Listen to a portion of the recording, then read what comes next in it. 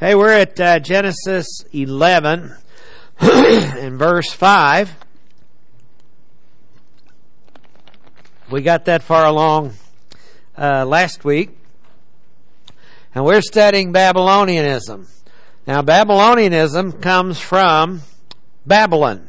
And Babylon is almost mentioned in Genesis 2 and 3 back in the garden, except it doesn't have a name of a city there at that point in time. But the Tigris and Euphrates rivers run through the Garden of Eden, so we know that it is not far away from there. Now, historical Babylon started being built by Nimrod and his particular group of ragamuffins, and they did this after the flood. We know that they all came together. We get an amazing table of nations in Genesis chapter 10 as to who went where and what their families were and who was related to who. And in chapter 11 we find out how they got spread out and how they got dispersed. Typical Jewish thinking. They give you the bottom line, then they tell you how it got there, rather than Greek thinking that gives you all the reasons and then gives you the bottom line. Now, we have seen in the first 4 verses, says the whole earth used the same language and the same words. And it came about as they journeyed east, they found a plain in the land of Shinar, and they settled there. Now, as mentioned, Shinar is also known as ancient Sumer. When you study languages and the way they work, vowels oftentimes don't occur in a lot of these languages, and thus it's the case with ancient Sumerian, ancient Hebrew, in that the vowel pointing came later because it was a traditional view of how the particular word was pronounced to describe what, and then they started putting vowel points with those. There were some historically long vowels, as in Hebrew. There's a long O that shows up. That was always part of it. But we find that you have SHNR, which is Shinar, which is the 3 root letters of Shinar. Sumer was S, M, and R. And as languages change, oftentimes the SH and S, some languages didn't have a SH sound. So the Jews had an SH sound, but a lot of the others only had an S sound. So they couldn't, like Shibboleth versus Sibboleth, that great password situation. But you have the SH sound easily converting to an S. M's and N's often interchanged. The R on the end of it often interchanges in Aramaic with a D. So you have different letters that just change around, and by that you can form different words, different sounds, yet related, and that's what we find here. Ancient Sumer was a land between the Tigris-Euphrates River Valley, right after the flood of Noah, and as we can see, you can see Babylonia here, and on the map on your handout you can see the Euphrates River, and then the Tigris runs to the north of it. This area in the middle is known as Mesopotamia, called the cradle of civilization. It's where even anthropologists think that human life began to spring up was out of this particular part of the world. So even the evolutionists look at this as part of where things began. Now it's interesting, if they just go to the Bible, they get an answer. And Genesis 10 and 11 is called the Table of Nations, Genesis 10, and it is the most descriptive of any table of nations there is. Nobody else has really got one. Chapter 10 is almost unique to the Jews and to the Bible, and it's the best description of really who went where. As you see him leave, you find Ham had 4 sons. Last son was named Mitzrayim. So what do you have? A grandson of Noah named Mitzrayim. Mitzrayim was the first king of the first dynasty of Egypt. He was known in Egypt as Mitzrayim, spelled exactly the same. Mishraim, Mishraim. He was known as Menes, Menes. And there was one other name that he had. So the Mishraim. Anyway, he's a grandson of Noah. To me, it's just about as clear as it can possibly be made. First king, first dynasty of Egypt, was a grandson of Noah. And it all fits in with the way the Bible has laid it out. The name for Egypt, by the way, in Hebrew is Mitzrayim. That's the name of the grandson. Also the name of the country in Hebrew is Mitzrayim. So all these coincidences, they just say are coincidences without any divine plan or sanction, and that's beyond me how they can do that. In verse 3, they said to one another, "Come, let us make bricks and burn them thoroughly." And they used brick for stone, and they used tar for mortar. So this brick is evidently something designed and made by man, because they had plenty of rocks. Rocks had been moved all around with the flood, so they had plenty of rocks they could have done it with. They said, okay, we want to do something else because these rocks get a little too porous. We're going to have to cut on them. We can take this clay, we can put it all together, we can sun dry it. And then they said, wait a minute, let's bake it. So there's a little more technology involved than just old mud bricks that they put together and sun dry. Many of the cultures of the world, Matthias over in Nigeria right now, when they build a church, they build it out of mud bricks. And they have somebody and they bring all the clay in and whatever else they can mix up. They have forms. They put them in the form. They mix it all up wet, put them in the forms, and let it cook in the sun until they get dry enough to turn into a building. Now, if they don't take care of that building, i.e. put plaster on the outside of it or something that'll hold it together, it doesn't last very long because those dried bricks get hydrated in the monsoon rains and they come down, because we've had to rebuild more than one of the church buildings over there. So that's happened. Anyway, they used brick for stone. They used tar for mortar. So they baked the bricks to make them harder, to make them waterproof in a sense, and instead of plain old mortar, they have used tar. Now, where do they find out about tar? What happened with the ark? It was covered with pitch, with tar. It was a waterproofer. And they said, come. There's a sense of urgency in this word. We brought it out last week. They said, come, let us build for ourselves a city. Look at the us viewpoint in here, because this is the basis of Babylonianism. But you have to pay attention to see it. And it says, let us build for ourselves a city and a tower whose top will reach into the heaven.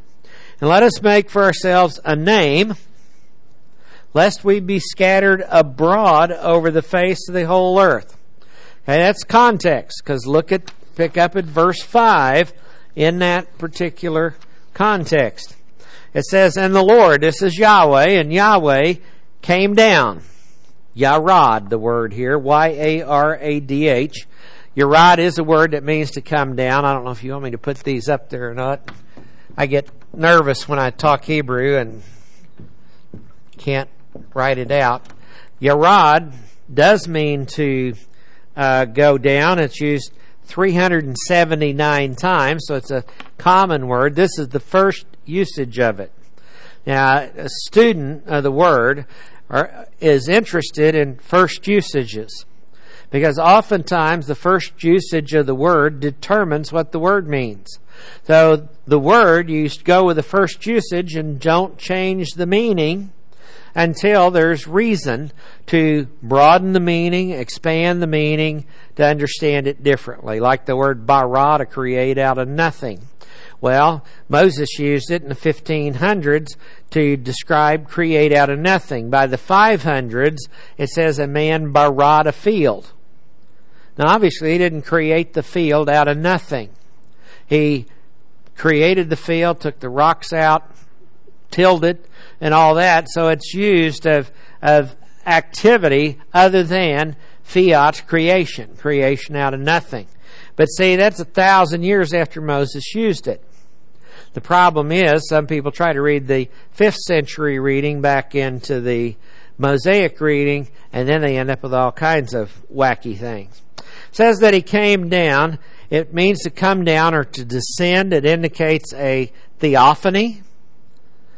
Probably a lot like the visitor to Abraham who was walking on to Sodom and Gomorrah, that he came down to see the city and the tower which the sons of men had built. It says literally in the Hebrew, the sons of the man, ha-Adam. Okay? So it's pointing out mankind with a sin nature. Adam takes us to the sin nature. The other word for man very frequently found is ish, I-S-H, a noble man. Greek has the same counterpart words. Adam goes with anthropos. Ish goes with aner, a noble man, a gentleman, one is supposed to have honor. So it says the sons of the man had built, the sons of Adam had built, and it's pointing out subtly but clearly that they are in Adam. This is a sin nature function. Now this is a result of our fallen nature in Adam. That's where I got the first point from. The sons of the man had built. They completed the tower, but not the city. How do we know that? Verse 8 says that they ceased from building the city. Okay? So they got the tower done, but they didn't get the city finished. They had violated his sovereign will. God's sovereign will was to be fruitful and multiply and fill the earth. And so what did they decide to do? We're going to all come together and stay together. See how subtle it gets? I mean, it's God says something and then mankind just goes, well, how can we reverse supply this? How can we do it the other way? That was one of my old friend Tom Kurtz's favorite doctrines, the doctrine of reverse application. He said, you teach about arrogance, you have arrogance problems in your church. Teach about giving, the offerings go down. Whatever it is, it's reverse application. Now, they had violated his sovereign will, because his sovereign will was to spread out, right? They were about to witness his overruling will, because they didn't do it. The Jews, first century, did a similar thing. What did he tell them? Go make disciples of all the nations, right? Baptizing them. So what did they do? We're going to stay in Jerusalem till he comes back. Well, that went along for about a generation. Then God said, no, that's enough. I'm going to destroy Jerusalem and send you out to the four corners of the earth. Now, since they had their head in the heavens, the tower, a heavenly visitor chose to visit them. Now, see, he already knew what was going on. That's why I think this was a theophany. He said, okay, I'm going to come down, I'm going to take a look. But he's God. He already knows what's going on. Now, the Lord has granted mankind the freedom to pursue a course of action contrary to his will. Here, after the flood, is another event, a world-changing event, really, here at the Tower of Babel. Here is another event, and what is it displaying? Volition. God gave man the ability to choose against him. We've looked at the angelic conflict and reviewed it just briefly on last Sunday. But one of the things that goes all the way through the history of mankind is volition. And you can find things like the flood of Noah. The flood of Noah, people decided to go against the name. What happens at the Tower of Babel? They decided to go against the name. Right? The name above every name. But what did they want to do? Make a name, Shem, for themselves. Okay? They wanted to do it. They wanted to be their own God. So, it says in verse 6, and the Lord said, behold, they are one people, and they all have the same language. And this is an interesting connector. It literally means and now. I'm not going to make a big deal about it, but it's just showing a sequence of things. And now, this is what they began to do. Now, the word do here is interesting because when they were working on a city, they were building it bana. Okay, that looks at the physically putting it together. They banad a tower. They banad a city. So now, when he shifts to asa means to make something out of something. As compared to bara, make something out of nothing. This one is make something out of something. And this is said, they were trying to manufacture their own deliverance. This is what they began to manufacture. Okay? And it looks more based on its contextual comparison with Banan, these other verses, to be saying this is what their thought process is. And now nothing that they purpose to do will be impossible for them. Now, these words are important because they didn't quite get them translated right. The word purpose is zamam. Z-A-M-A-M. Zamam is a word that means to lie in wait. It means to plot. It indicates there's a conspiracy where one has brought false charges or one is a false witness. It's the first of 13 times that it is used. It's not really the word purpose. It's the word conspire to do. Okay? That better grabs what the word really is trying to say. Nothing that they conspire to do will be impossible for them. Now, this is the word batzar. B-A-T-Z-A-R.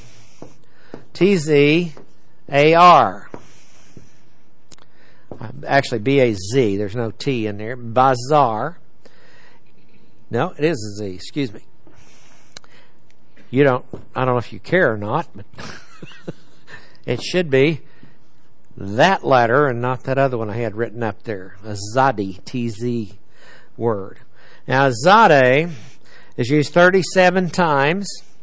It's the first usage of it.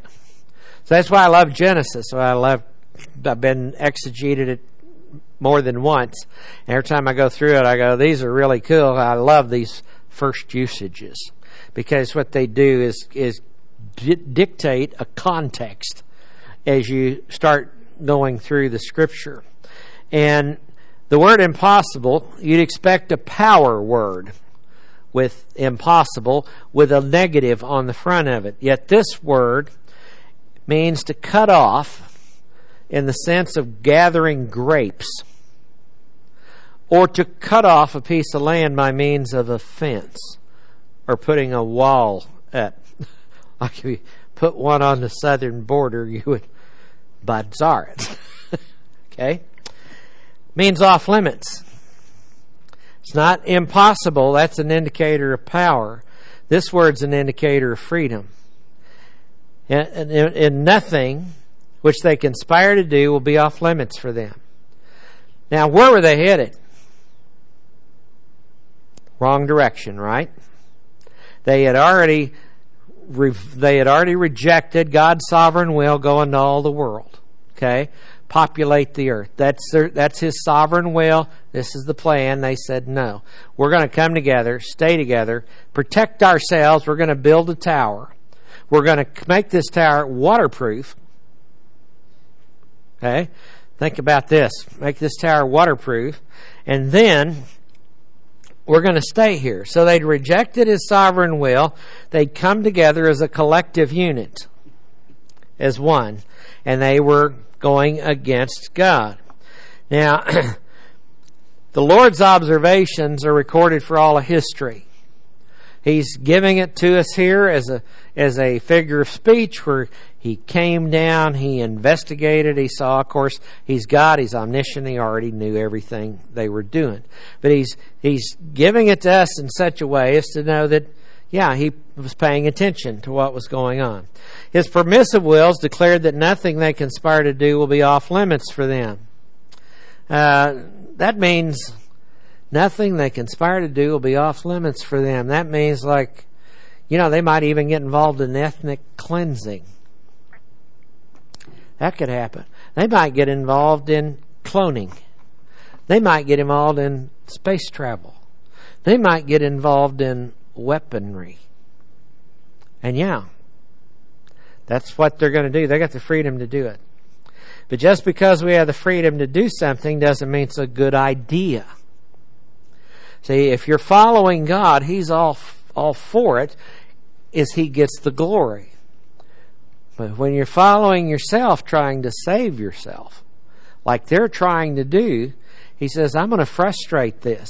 I'm going to give them the opportunity with their free will to start making good decisions. How about automobiles and airplanes? They'll be able to do it. If they were one language, He's saying they'd do it too fast and it'd get out of control. So He says, okay, I'm going to spread it all out here. They're going to have to figure out how to work together, but they're going to have to learn each other's languages. They're going to have to learn to relate to one another in different ways. You know, we have the freedom to sin. It's just not a good idea. We have the freedom to jump off a cliff. Not a good idea. Yet some people figured out ways to kind of grow wings and jump off cliffs and hang glide all the way to the bottom. Some of those don't quite make it to the bottom. Anyway, this is a statement of divine operating policy, meaning that mankind is given permission to take technology, human good and evil, to new levels. And it's part of the angelic conflict. Part of the technology is starting to be seen in the burnt bricks, because they have moved out of the uncut stones into figuring out ways that they can put them together and keep them from leaking. Okay? So there's a technological level there. Now verse 7 is the solution. Come. This is the imperative, once again, of the word Yahav. Y-A-H-A-B-H. Yahav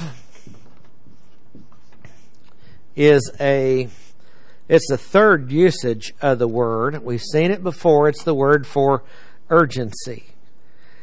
It's a masculine singular. So it addresses, this is beautiful, because this is the exhortation from the Trinity seen as one. It's not, but then it says, let us go down, and it changes to a common plural. See, this is the so-called divine mystery. Father, Son, Holy Spirit, yet one. Father, Son, Holy Spirit, yet one. Let us manufacture man in our own image. Okay. Still, this is what we are seeing here. The word is, let us go down. Yarad, the word that we just saw where Yahweh came down. Same word, Yarad. And it's actually grammatical evidence of the Trinity. Where the come is a singular address, an exhortation to themselves, and yet the verb puts a plural in there. Let us go down, and they're confused their language. Confuse is Balal, B-A-L-A-L.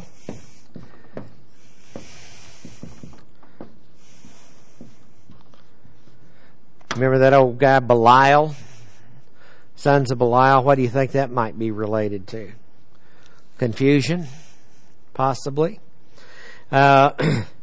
Confused, this word's used 43 times, and it's the first usage of it. It means to mix or mingle together by adding things into it. And that's what languages are. I just saw a list of some Indian languages today. And I thought I knew quite a bit about languages, and I saw 2 I'd never heard of out of 8. Well, where did this come from? It's amazing how many there are. I found out one of the languages 6.5 million people speak. So it's not like it's a minor tribal language. I spoke with a group a long time ago in India that were working on a translation, and they had in the middle of nowhere in the tribal area, and they had 250,000 people that spoke the thing. And so you're going, what is this? And then all of a sudden we need this particular thing and this particular language, and I'm going, do they even make it in that language? Well, I think they've got it in a couple of hundred languages of that country, so I suspect that they do. But it says confuse their language. The word language is saphah, S-A-P-H-A-H. That's a word that means lip. Let us confuse their lip. By doing what? Adding stuff in. Putting emphasis on different syllables. Okay? You can really change a language around. Have you ever tried to speak to a Brit? Have you ever tried to listen to one on the TV? Think of Magnum P.I. You know, back with, what was his name? The caretaker that was... Higgins. Thank you. Higgins had a beautiful English accent. Of course, he was from Texas. Show you how good an actor he really was. But you have to listen to him. People in India, whenever they start speaking, you have to pay attention because you may get on the lift. You need to take the lift to the 4th floor. What is a lift? Oh, an elevator. See, because they learned the Queen's English. But they speak like one time we were picked up there and it was a new car. They didn't have any cars like this in that particular country anymore. And we were going to get a ride in a Chevrolet. I went, what is a Chevrolet? See, it was just different pronunciation. You can make different languages out of changing the emphasis on different syllables. When you get in some languages like Vietnamese, it's almost like a series of grunts. I don't even know how they talk. And the written language is mind-blowing. Because the written language, they can have like 2 letters here, and then they got 4 hash marks out around it. Accent marks. And depending on what accent mark is how you pronounce this word and what it means. And it depends on what family of languages that they come out of. He says, let's go down, confuse their lip, that they may not understand one another's speech. I just love this, because God just solved a major problem. These people were steamrolling in the wrong direction collectively. And he said, I told them I'm not going to flood it again. I'm not going to wipe them all out again and start all over. And guess who's still alive now? Noah, Shem, or Pakshad, Sheila, is probably just a young kid about now. These guys are still alive. So where are they in the group? What's going on? They're the old guys. They stopped learning from the wisdom of their elders is about the only conclusion you could reach, because they were still alive at this point in time. So, confuse one another's speech. The overruling will of the Godhead decided to delete the existing language from their memory centers and install new ones. George. You're saying that they abandoned the wisdom of their elders. Well, if the elders are with them, the elders abandoned their own wisdom. Yeah. So then, who would really be? I mean, everyone would be at fault, obviously, because they all do better. But what you're saying is Noah wasn't standing out there telling them don't do this. Well, you don't know that. We don't know that. He was a herald of righteousness for 120 years before the flood. But then why would he go with everybody if they're not supposed to be all together like that? Maybe he's trying to change their minds. I don't know. These are questions we can ask when we get there. But all we have to work with is what it tells us so far. And it says the whole earth journeyed. Here they came. The whole earth journeyed down there, and they went to this place and they built this tower. Now, they built it collectively, but it still doesn't mean everybody bought into the system. So if that everybody doesn't mean everybody built it, how does that everybody mean that they were all, literally every last human being in existence there together?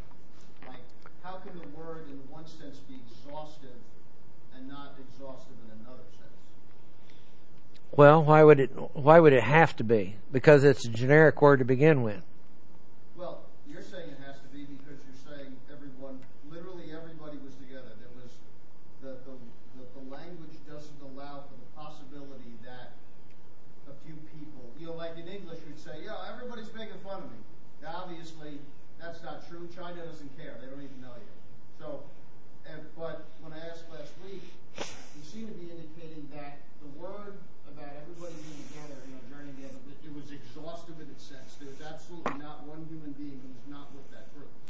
That's what it sounds like. So, but if they were all building the tower, then how do we know that it switches back to, well, some of them may not have been? Well, because we look at the character of some of them we think is there. Noah and Shem are probably the holdouts, but who knows what happened to Shelah and Eber and the rest of that line. Because somewhere along the line, in those 10 generations down there to the flood, the patriarchs had no influence on people. And then coming out of the flood, you got Noah and Shem, who went through the flood, and then I don't know how long Shem. Arpachshad was born 2 years after the flood. So you probably got Shelah and Eber that go along with that. But if they're the minority, they could be going along because they don't want to get out by themselves because they're too old to take care of themselves. And so they're going along, but not necessarily going along with the mindset that is there. I don't understand the point you're trying to make. I really... It just seems to me that you're speaking a little bit too definitively for the language allowed. Like it's like we're in the one sense we're insisting that everybody's together, but in the other sense we're saying it's not. When I don't see how you can be that certain with how the language is being used, because if they're certainly together, then they may have been certainly helping build the tower. But if they're not certainly helping build the tower exhaustively, then how do you know that maybe, a handful of people said, I ain't going with you guys, and they just, hung back and did whatever. Well, that's what I mean. Like, how, they could have. I'm not gonna argue that point. That you were being really certain when I couldn't see how you were getting to be that certain.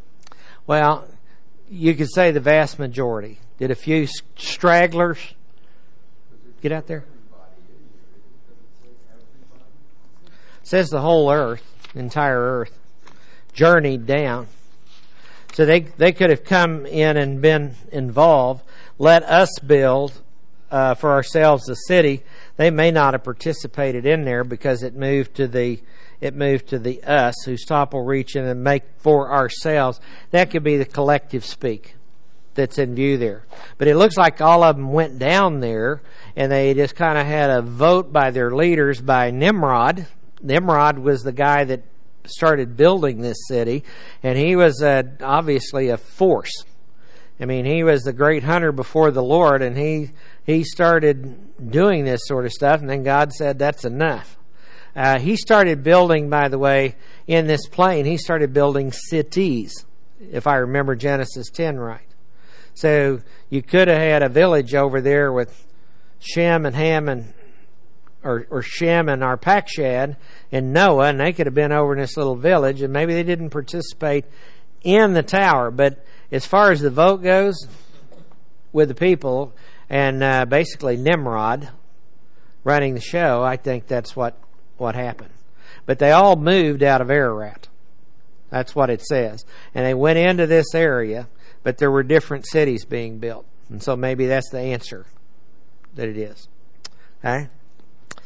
And they're confused, their speech. The overruling will, it appears what he did was delete the existing language from their memory centers, and he installed a new one. It's kind of like the Rosetta Stone program. You can take Rosetta Stone and study Spanish, but your language is English, but you can study Spanish, and maybe you've learned that, and then all of a sudden that's all deleted, and you have another language that has been installed there. So he deleted one and overwrote it. I mean, a lot of different computer terminology we could use on this type of thing, where he just overwrote the other one. And when he did it out of his omniscience in a masterful way, because he used his overruling will not just to influence, but to protect. Because they were going the wrong direction too fast. And so if he could get them out of there, okay, then they're not going to progress with the same speed that they were able to do. He's displaying grace to the rebellious, because he could have taken them all out by fire. I mean, that's still left for him. Could have taken them all out by tornado or cyclone, but at the same time keeping his word about not bringing another flood. The God is not the author of confusion. 1 Corinthians 14:33. So the confusion of the universal language is a judgment on their confusion of soul. They're confused in the soul because they're trying to follow another God and save themselves. Who, if anything, should have taught them is you can't save yourself. The individual languages were not confused because people could communicate with people of their own family. They were able to, and I think that's part of what separated them out. They were in their family. God dispersed these things based on His omniscience, and He took the sons of Ham, and He said, I'm going to take this family and the sons of Ham. This is what their language is going to be.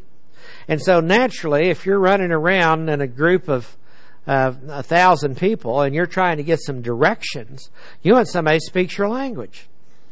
So you're going to congregate with them, and especially if it's the family unit, and like it was back then in a lot stronger way. And then they start talking with, and they find out they can't talk with neighbor Smith or neighbor Brown down the road anymore because they speak another language. I told the people in India, I said, I think God put the Germanic languages up there in Europe.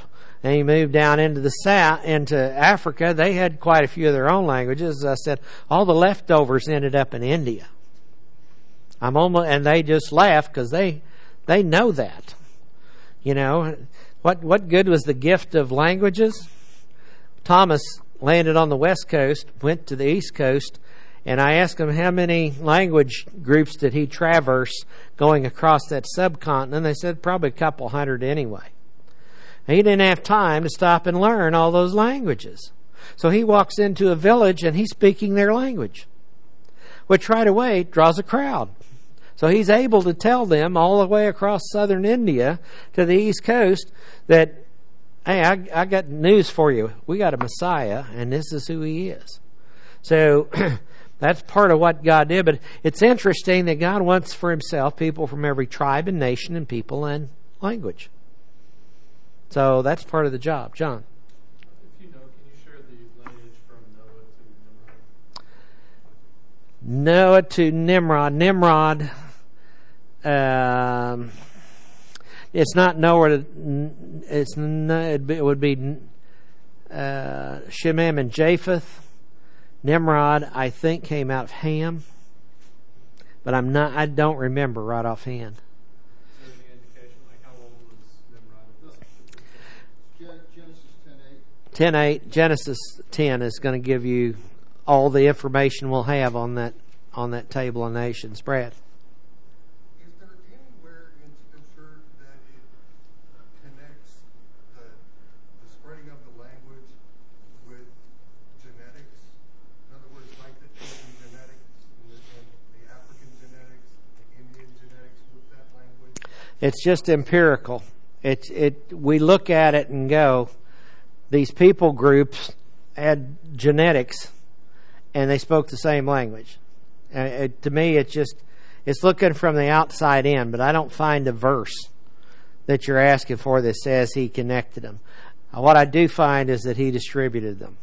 And what we do know is when He distributed them, they went with different they went genetically.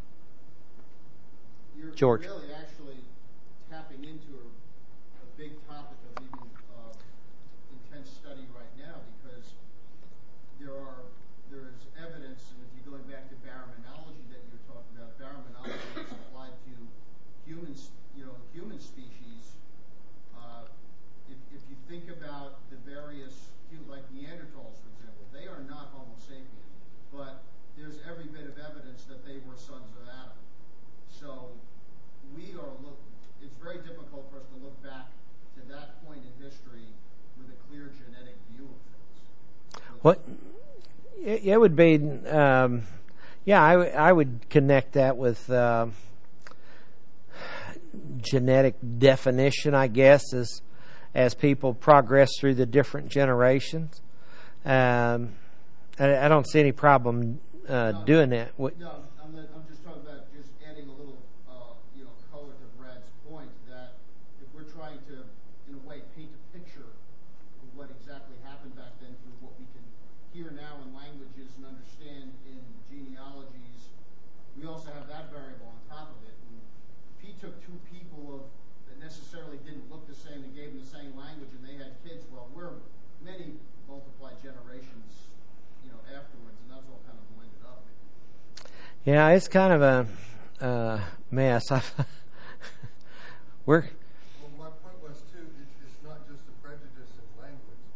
It's a prejudice in looks. I mean, Oh, yeah. as they spread out with their different languages and their different looks and their different cultures, that's how prejudice came about. That's just a total way to separate.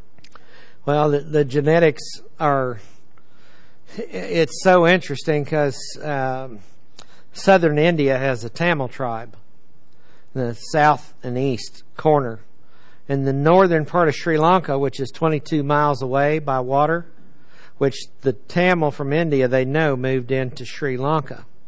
And they're Hamitic races. They have darker skin colors. They're not white, they're not black, they're in the middle. And the people in Sri Lanka, when I was first there, everybody looked the same. Okay? And then I found out, I asked our buddy from the wall up there, I said, why do they keep stopping you? Because he was Tamil.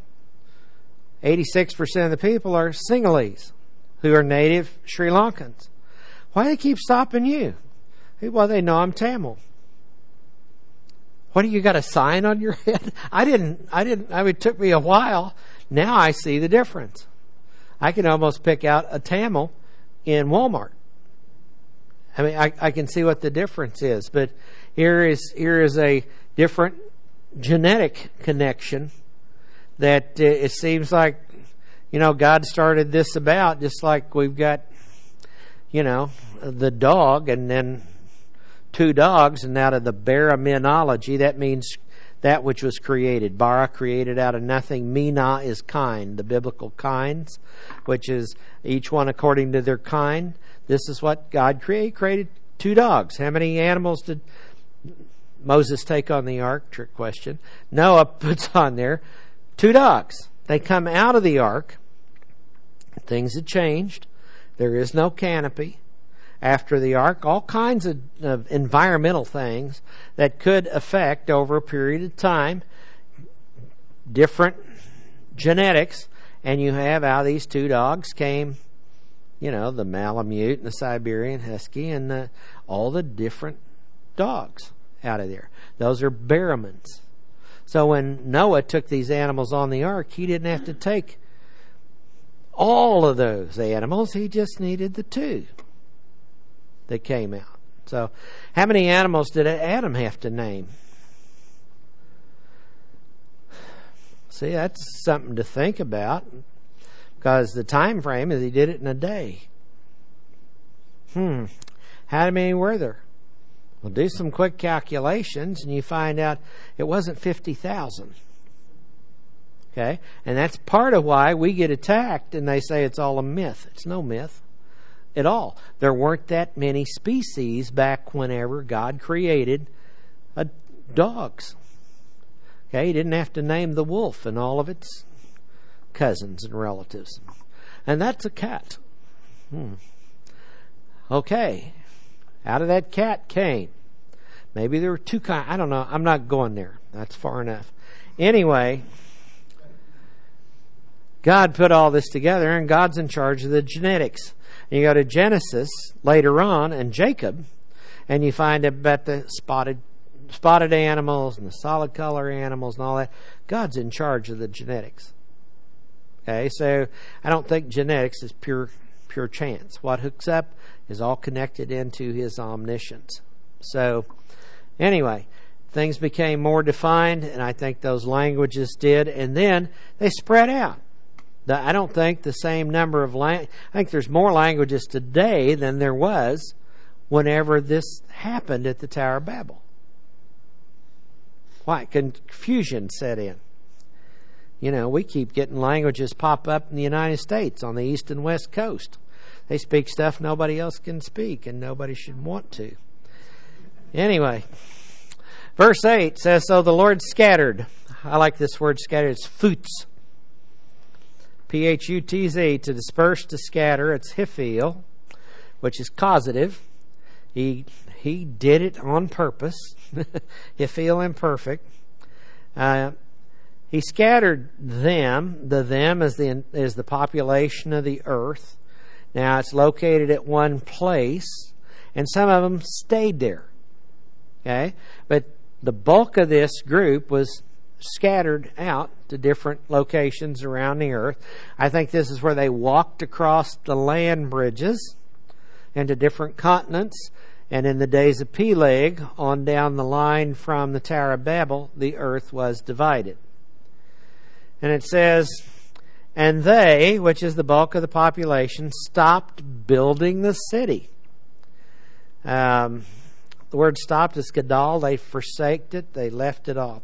So the Lord struck the arrogance with the physical problem, because they're functioning in arrogance now. One of the key ways He gets people's attention is to hit them with a physical problem. Earthquakes, tornadoes, floods, droughts, economic disaster. Read the law. Their different languages would cause them to congregate into groups where they could communicate. God, who does things honorably and according to an organized structure, 1 Corinthians 14:40, let all things be done decently and in order, chose to connect the language and genetics of families together, and He too is in charge of the genetics. The very thing they had feared, which was dispersion, had come upon them. Verse 4, lest we be scattered abroad on the face of the earth. Because what did God say? Be fruitful and multiply and fill the earth. The city building was no longer a worldwide effort, but was left to be finished by Nimrod and his family. Okay. Therefore, verse 9, Al-Kim, I love this phraseology, concerning thus. It sounds almost British, doesn't it? Concerning thus. Its name was called Babel. Used 262 times in the Old Testament. It means confusion. Babylon is a major topic of the Old Testament. In the New Testament, it's referred to 12 times. 5 times referring to historical Babylon. 1 Peter 5:13 referring to Rome and its confusion. That's typically the way that's understood. 6 times in the book of Revelation referring to prophetical entity.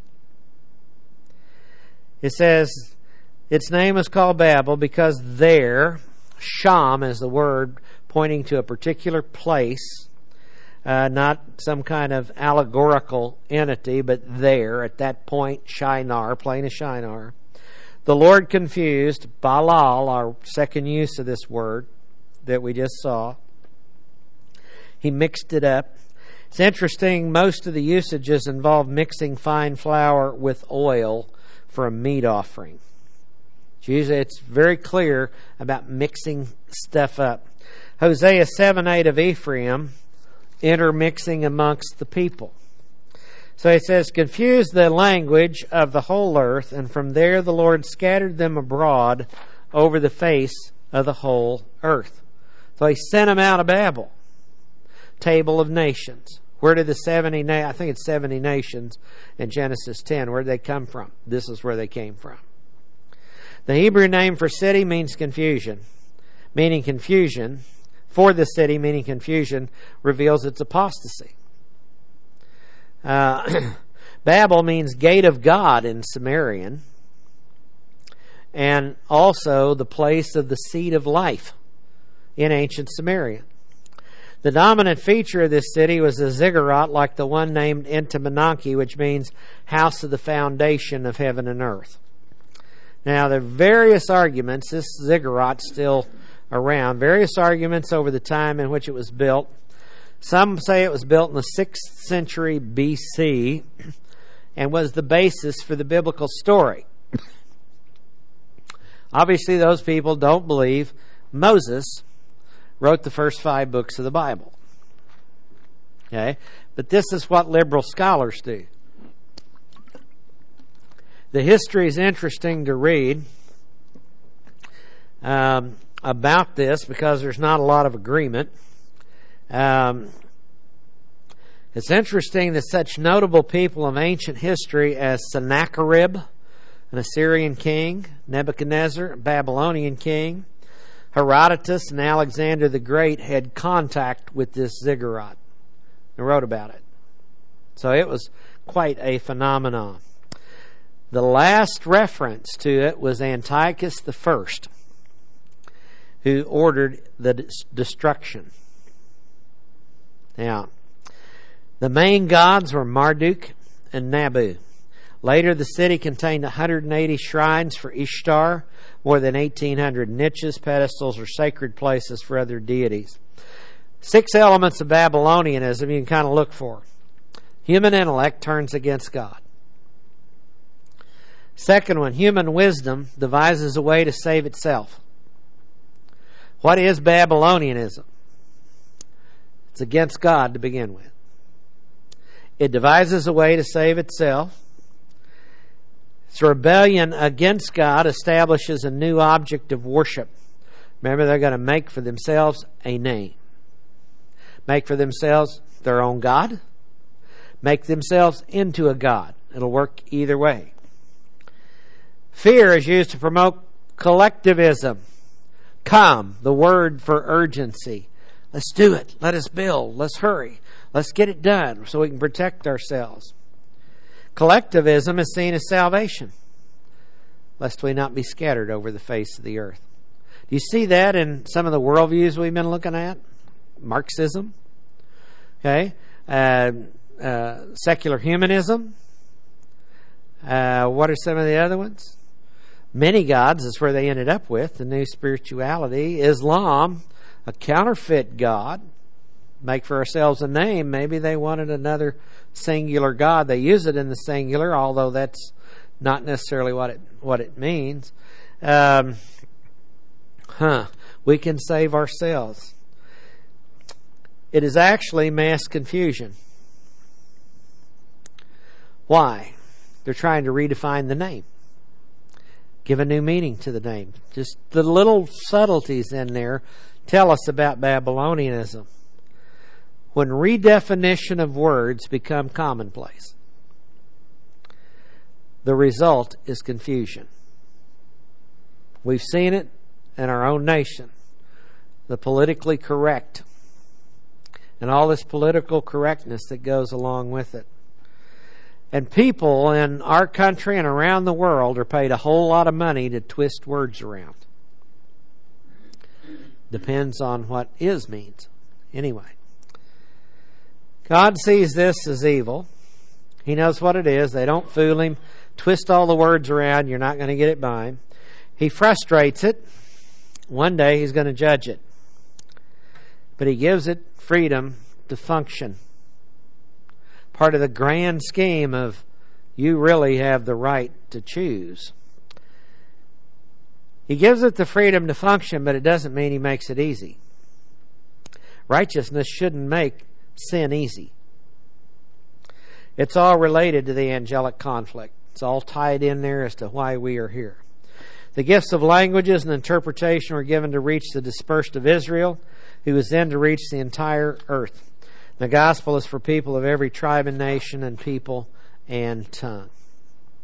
So why did it need to be that way? Because of the Tower of Babel on the dispersion.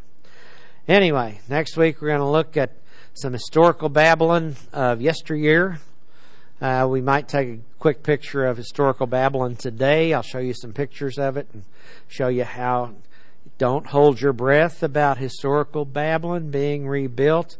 We're going to have another picture. I may have it right here with me of Babylon. I don't know where that went. Let's try this. Shoot myself with a laser beam. Well, this is not a good picture. Babylon straddles the Euphrates River.